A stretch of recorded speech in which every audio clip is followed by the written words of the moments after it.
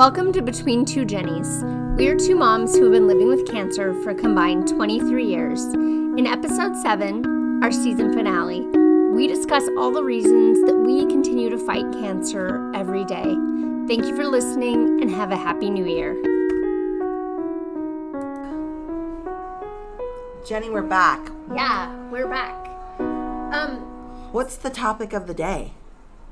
Okay, so last time we were talking about doctor-assisted suicide, and then I think when we stopped, I just kind of threw that curveball at you because it just had come up recently in my life. This was just like a few weeks ago.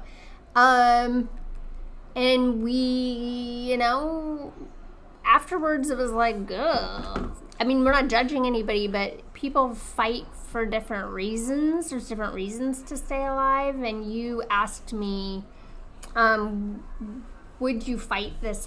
What did you say? I think I said, what did you say? Tell me again. And it's would easy I fight this to hard if I didn't have kids, or? Yeah, I mean, I know I fight for my family, and mostly because of my son, who's my legacy, who I want him to remember all these times with me, and my husband, right? There's so many good times, and, back again to my son to have his mom and dad at events, to remember those times.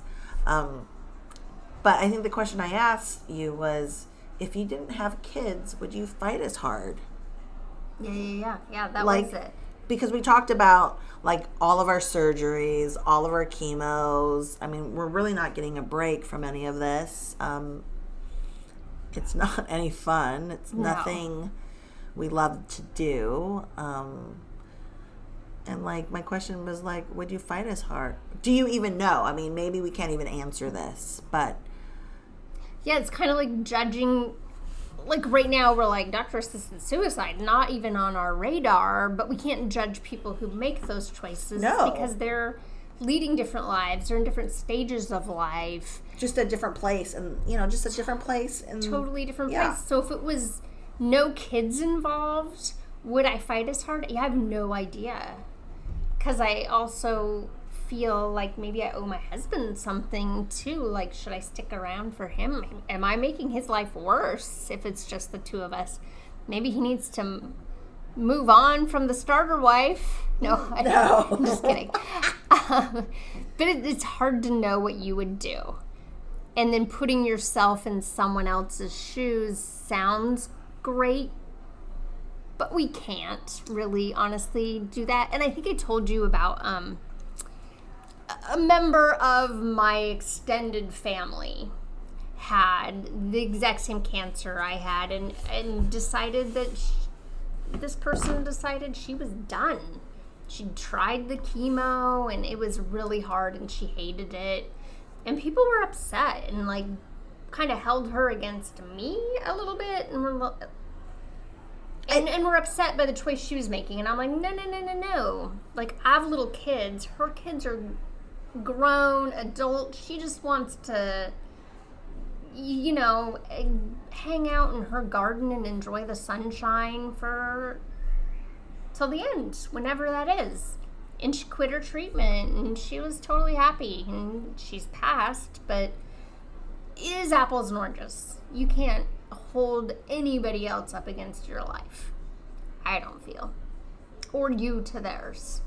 Right, it's an individual choice, and then it shouldn't be any judgment. And I think it's hard because you and I are lucky enough, even though we were dealt this bad card, that we are still here and we are still battling it. It's not easy, but we're still here. So I think sometimes people are like, well, look at you two. You guys are stage 4 and you're still here, and so-and-so should just do that too.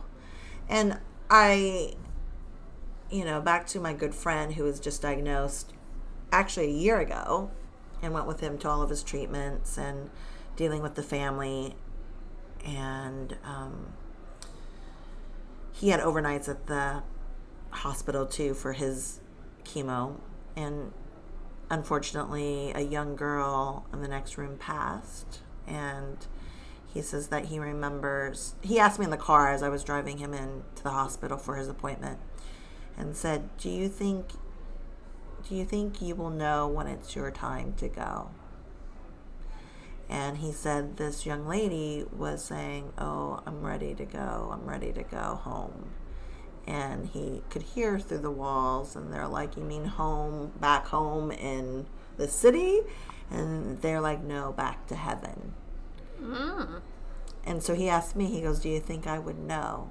And I said, "Yeah, I think you know as a person when enough is enough." And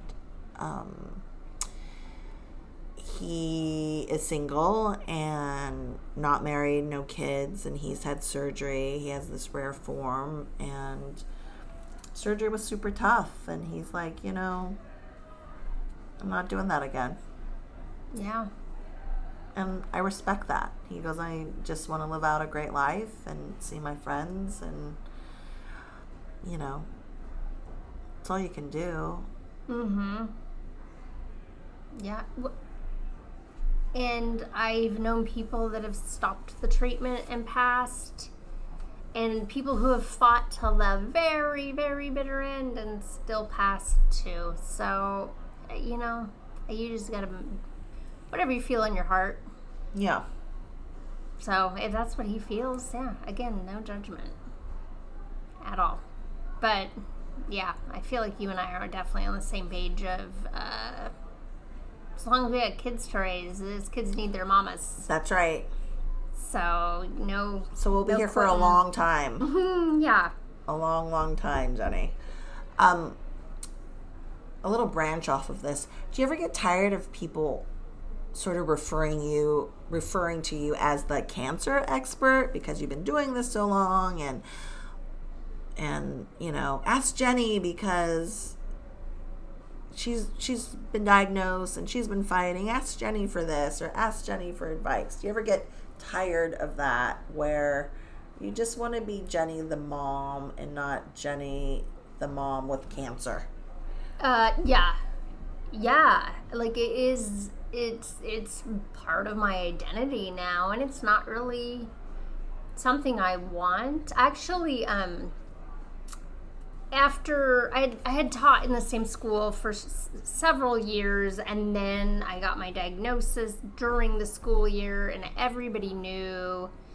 And after a few years, I was just like, I need out of here. I switched schools, and I didn't tell anybody.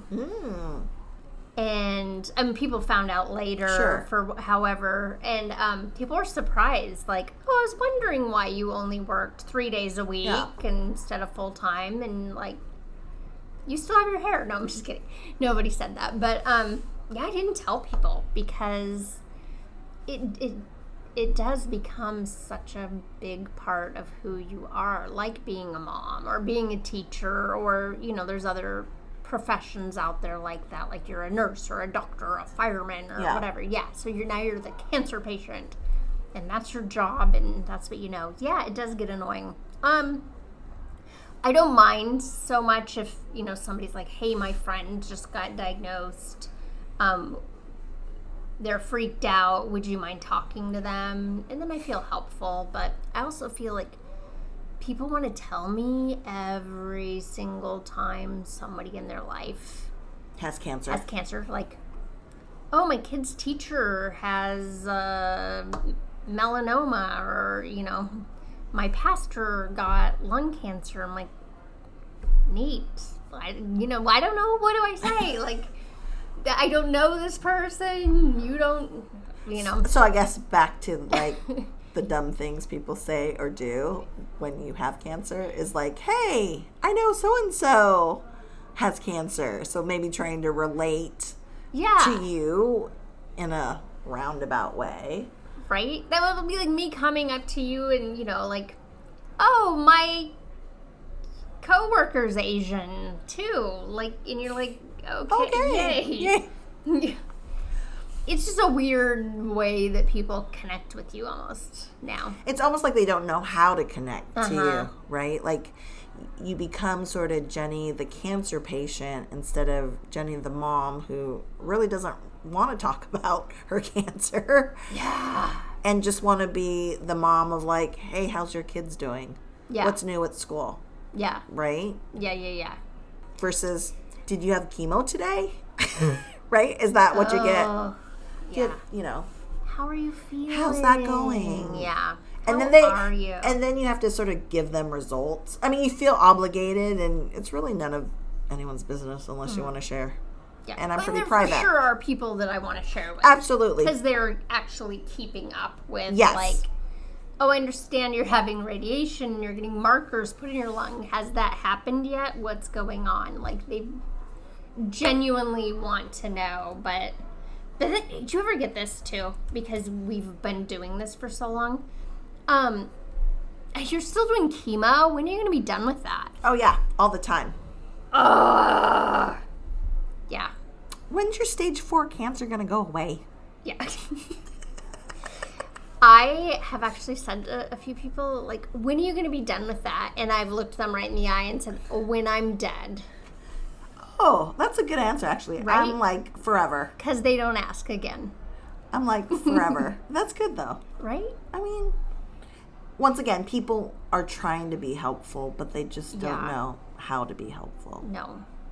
Right? And look, Jenny, only because I like you a lot is I'm actually on this podcast talking about this because I'm pretty private.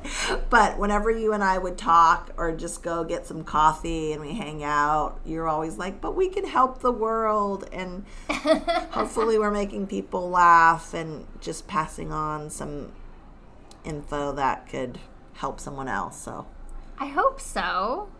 If you can help just one. No, I'm just kidding. You always get that, like, you know, being a teacher or whatever. If you can make a difference in just one child's life, it's like, okay, well, I got 35 in my class this year, so I don't have time. I know. I have an Hopefully appointment. it's I more have a than therapy one. appointment. I have some radiation and I have a chemo, so I don't have any time. No. So if we're just touching you out there, like, email us and let us know that we've helped you.